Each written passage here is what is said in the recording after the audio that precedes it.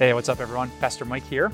Before we get into today's message, I want to invite you to listen to this podcast to the very end because I'm going to be back and tell you about some more great ways to stay connected to Jesus.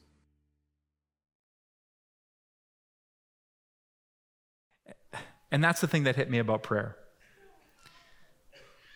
What keeps us praying, what keeps us with hands folded and eyes lifted to heaven, what keeps us on our knees next to our bed is the childlike belief that without God, we can't.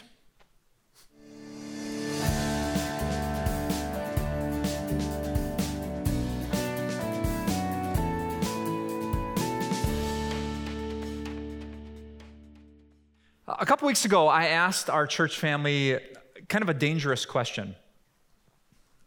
And the question was this: if you absolutely had to, what grade would you give your prayer life? Now, a couple of you called me out on that question, and you're the ones that called it dangerous, and you're right about that. Whenever we look in the mirror and have to give ourselves a grade spiritually, it's never going to be an A+. And if it is, you're proud, so then you don't get an A+. So it's a good way to feel guilty. That's not what I was after. I kind of wanted to know, when it comes to you and God and this conversation that we call prayer, how do you feel about it? 159 of you typed a survey response. And if I could summarize all of your answers in a single answer, how do we feel, on average, as a church about our prayer lives? The answer would be,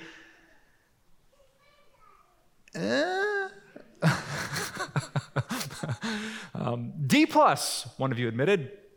C-, another said. Maybe a B. D+, D-, C-, C. One of you said 4. I laughed out loud at that one, like 4 out of 4? 4 out of 10? I wasn't quite sure. Some of you felt great about your prayer life, but a lot of you kind of felt, middle of the road, below average. And what really helped me get into your heads were some of the comments that you left on that survey, where you said things like this: my prayer life lacks intentionality. There never seems to be enough time to pray, yet somehow I always find time for my screen. One of you said to me, my mind always feels distracted. And another admitted, I feel like I'm just babbling to God, and I'm not sure if that's actually prayer. Can any of you relate to those comments? My point in asking you to grade your prayer life wasn't to make you feel guilty. My real motive in asking the question was to figure out if I was the only one. Am I the only one here at our church who really loves God? Deeply loves him, and yet struggles to do this most basic thing that we call prayer?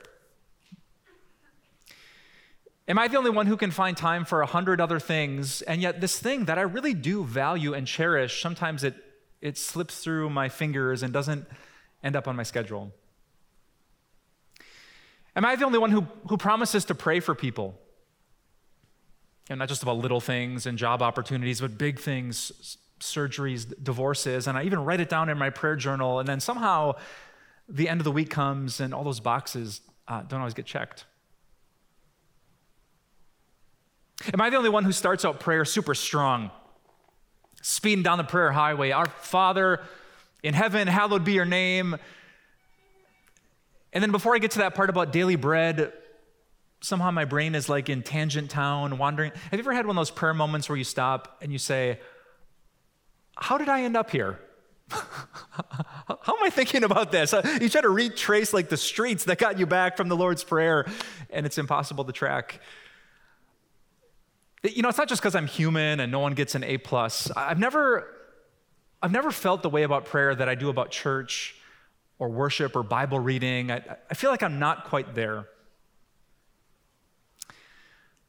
But man, do I want to be.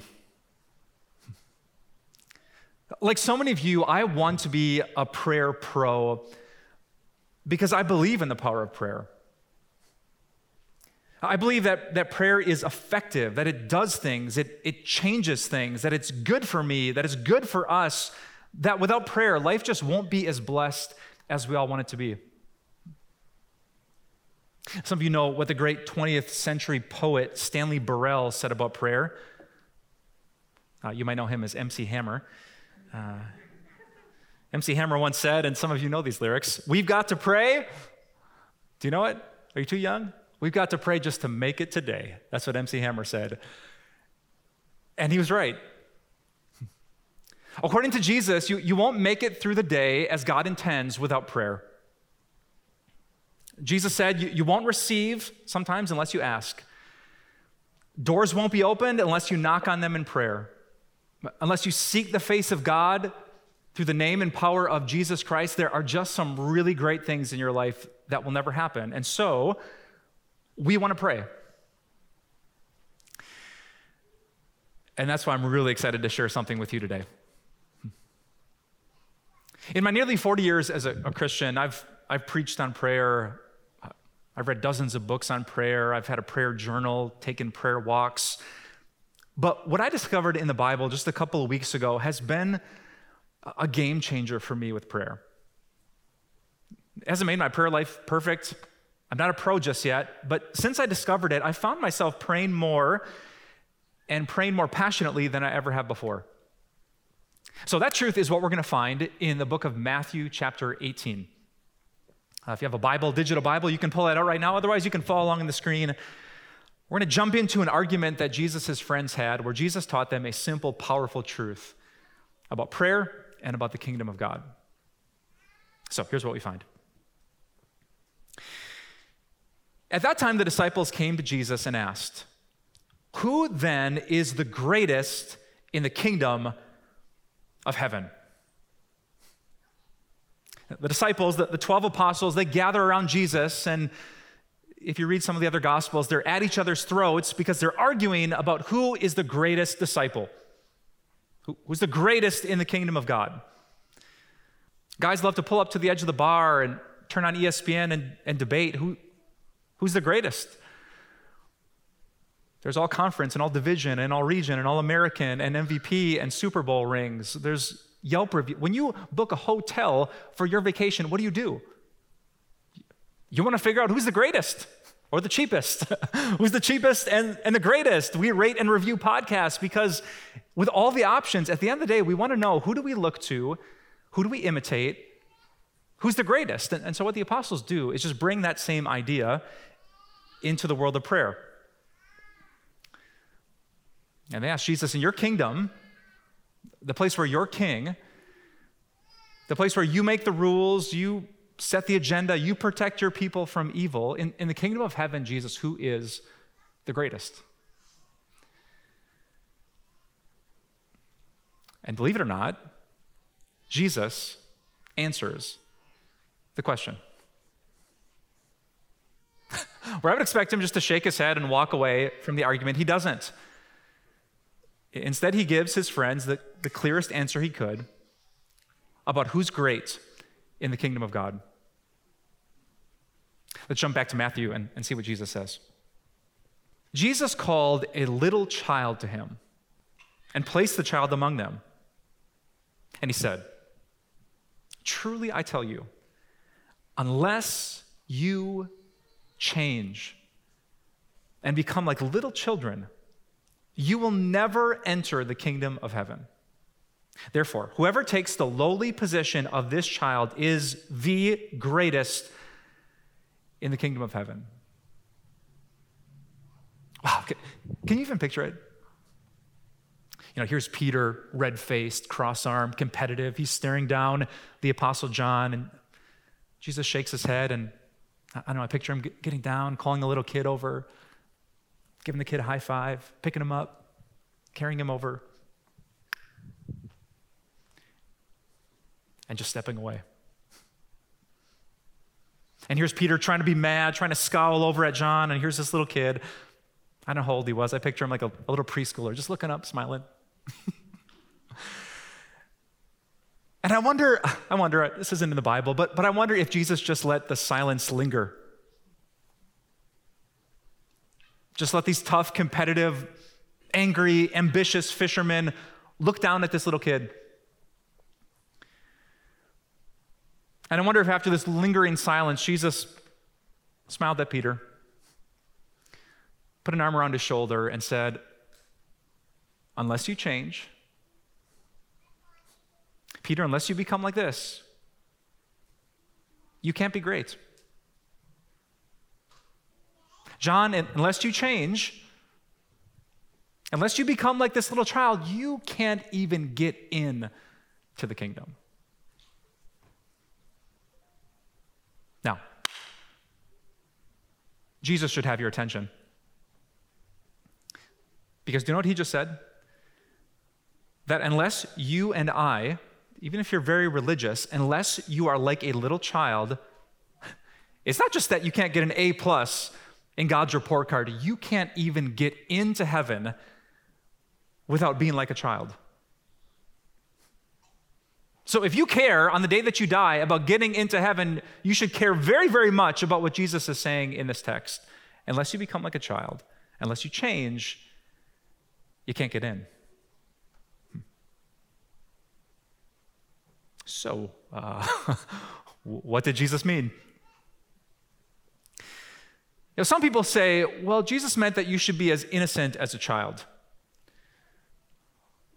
But have you ever met a child? Even behind the masks, I see the moms and dads giggling like, no, they're not as innocent as we love to say when they take their baby picture. So that can't be Jesus' point. You must be innocent to get into the kingdom. So what does he mean? Well, today I'm going to have two friends help me describe what Jesus means. So I want to invite my friend Mark, his son Asher, come up with me. Asher told me before church that he is an expert jumper. And today he's going to prove it, and he's going to help me with a little something with our message. Hey, Asher, how are you? Good. All right, come over here, buddy, into the light. I'm not that scary. All right. Okay, I want you to stand right there, and I'm going to stand over here, and all you have to do is give me a high five, okay? You're a pretty fast runner? Yep, good jumper? All right, so you're going to run and jump, and on the count of 3, you're going to give me a big high five. Can you do that? Oh, you seem pretty confident. I like that. All right, are you ready? All right, 1, 2, 3. Whoa. You can't do it? You want to try it one more time? Okay, let's do it. Lower this time. 1, 2, 3. Oh, man. Well, hey, I have a question for you. Is there any way you think you could give me a high five if I was way up there?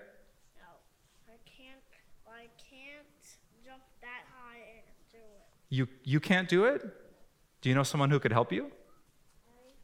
Oh, I bet he could. What if your daddy picked you up? Do you think you could get all the way up here? Let's see. 1, 2, 3.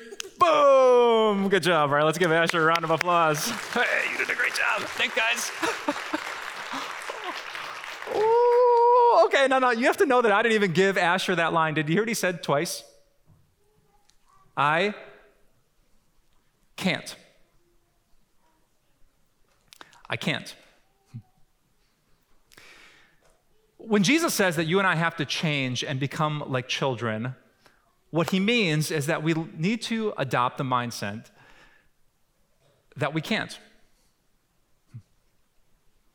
I found this great quote from Pastor Kent Hughes. He said these words: what Jesus has in mind here is an objective state that every child who's ever lived, regardless of race, culture, or background, has experienced helpless dependence. And that's the thing that hit me about prayer. What keeps us praying, what keeps us with hands folded and eyes lifted to heaven, what keeps us on our knees next to our bed is the childlike belief that without God, we can't. Let me give you a few examples. Have you ever had a day that was like a good day, great week, and like a single thought gets into your head that just ruins your joy? That ever happened to you? and it's just like stuck in there, one random thought, one fear, one anxious thing that like pushes you over the edge. Like if God doesn't keep all of those little thoughts from getting into our head and our heart, man, we're helpless. You ever walked into a room and you're having a good day and you're smiling, shaking hands, meeting people, and then that one person walks into the room with just, I don't know, you got a history and they make you anxious and you feel your hands kind of tightening up. Like one person's presence can mess with our whole mindset. God, I need you. You ever tried to go to your school or go to your job and love all of the people? Not like pick and choose one or two or some of the people, but really love all of the people. Oh God, I need your help for that one. You ever tried to read the news and feel good 10 minutes later? Like to hear the headlines, the drama, the injustice, the politics, the pandemic, and just to know, okay, that's real, but God exists, and he's big, and he's for me, and he's with me, and he's got it. I don't need to be afraid. Like reading the news proves how helpless and dependent we are. You ever tried to honor God with your body while you're dating? Like, you can be every Sunday, pray before every meal kind of person, but when emotions are high and the passion is there, God, I need you. You ever try to honor your parents if your parents aren't very honorable? God, I need you. You ever try to work and do your best for someone who's not a great manager? God, I need you. You ever try to forgive someone who hurt you? To like honestly want God to bless your ex? God, I need you. You ever tried to say no to an addiction that you lived in for 10, 20 plus years? God, I absolutely need you. You ever tried to go through your 20s as a passionate Christian who doesn't just say, I got it, 20 years of church, I'm going to focus on my career, focus on my job, focus on my friends. Like, I could uproot the tree and it would still be fruitful. No, God, I need you. And that's the simple thought. Helpless people pray. When I remember that in every conversation, every counseling appointment, every trip down the street, every moment with my family, it's going to blow up. It's not going to work unless God shows up. Then like Asher, I say, I can't. And I turn around and I look to the Father who can. So if you want passion in your prayer life, remember what Jesus says. Unless you change, you can't become great. But if you do, you can. And while you're thinking about that, remember what Jesus also said. He said, unless you change, you will never even enter the kingdom of heaven. The same thing that makes you a great Christian is what makes you a Christian in the first place. Unless you look up to the standards that God has set and say, I can't. God, unless you lower that and just say, try your best or be kind of good or balance it out, I can't.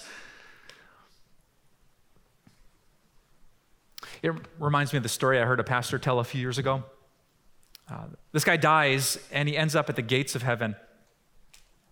And there's the Apostle Peter, and Peter pulls out a notebook and he says, welcome. It's like, man, if you get in, whew, it's amazing in there. But first, to get in, you need to have 1,000 points. And the guy looked at him and said, 1,000 points, really? Okay, well, I went to church a lot in my life. I was raised in a really good home. I was married. I tried to love my wife the best I could. I raised 3 kids. One of them became a social worker, one a nurse, and one actually studied for the ministry. I escaped an addiction, and I used my story to help other people. I prayed. I served at the local homeless shelter. I wasn't a perfect guy, but I tried to love my neighbor. I used to cut the grass for the old lady who lived next to me. And the guy went on and on and on and on for an hour straight, and Peter scribbled down every word. And the guy took a deep breath. He paused, and Peter said, "All right, that's 1 point." The guy said, 1 point? 1 point? Are you serious? And he looked up and he said, "God have mercy." And Peter smiled. He said, "Now you got it." And the gate swung open wide. That's what Jesus is teaching. Unless you take the lowly position of a child and say, I can't. To get into heaven? It's heaven. It's a perfect place with no pain or suffering or crying or mourning or tears. You don't just try your best. You can't jump a few inches off the ground. And when you realize that, you say, I can't. God have mercy. And he does. My favorite thing about church, my favorite thing about the Bible, my favorite thing about Jesus is he says, if you humble yourself, if you just look to him and say, help, he does.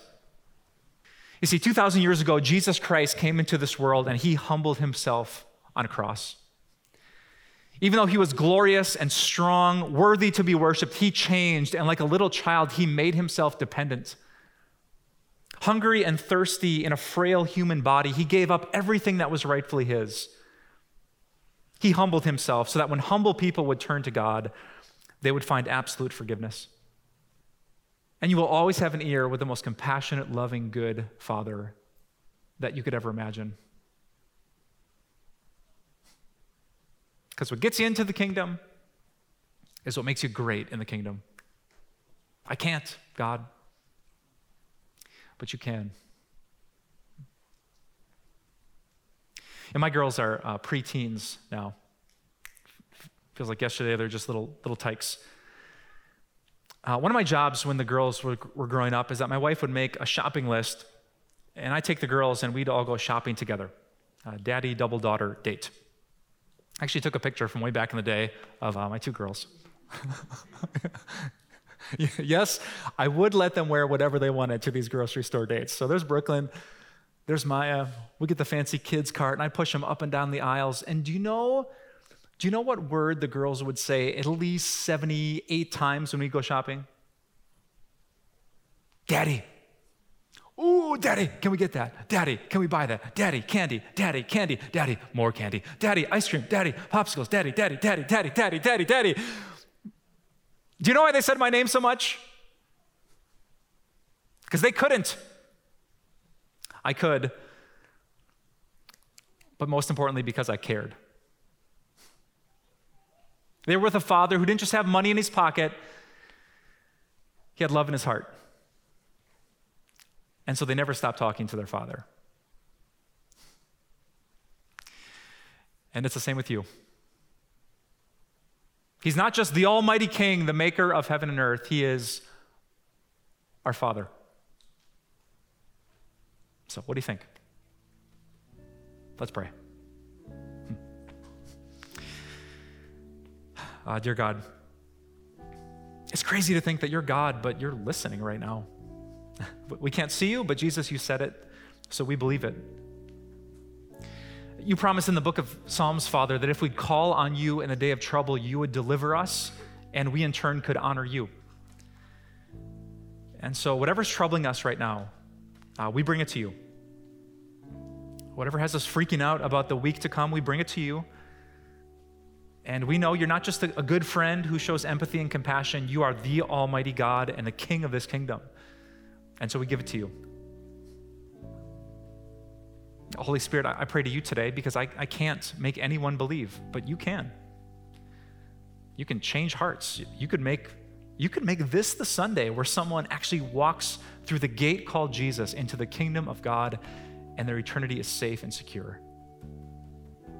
God, that would set the angels off in celebration It would make all of us smile. So do what I can't, what we can't, and change hearts here today. Father, you know every need that's in this place. Everyone sitting at home, what would be such a joy and a blessing, you know that marriages could be restored, that forgiveness could be given. There are kids that we love that if we pray, they might not stray from you and the church and the faith. There are people who could say no for the first time to a drink, to a joint. God, you could heal people. There are men sitting in prison right now listening to this message. You could give them peace and joy despite the hardship of their situation. You could give them, like the Apostle Paul, a peace that goes beyond understanding. And so, God, for all of it, we pray to you because we know that you can. And because of Jesus, we know that you care. Thanks for listening, Father. We love you, we worship you, and we pray in the name of your Son. And all God's helpless children said, amen. I hope today's message on the power of prayer was a blessing to you. You might be a passionate prayer warrior, or you might be brand new to this thing called prayer, or maybe you're like me and you're somewhere in between. You pray, but you love to grow in those daily conversations with our Heavenly Father. Well, wherever you're at, I want to help you build a consistent, Christ-focused prayer life. And to do that, let me tell you about this.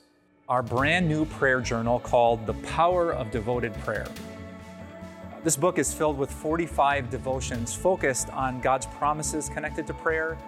And then it's filled with journal space and prayer prompts and even suggested prayers so that you can become not just more consistent, but more grateful this conversation that you and I have with God.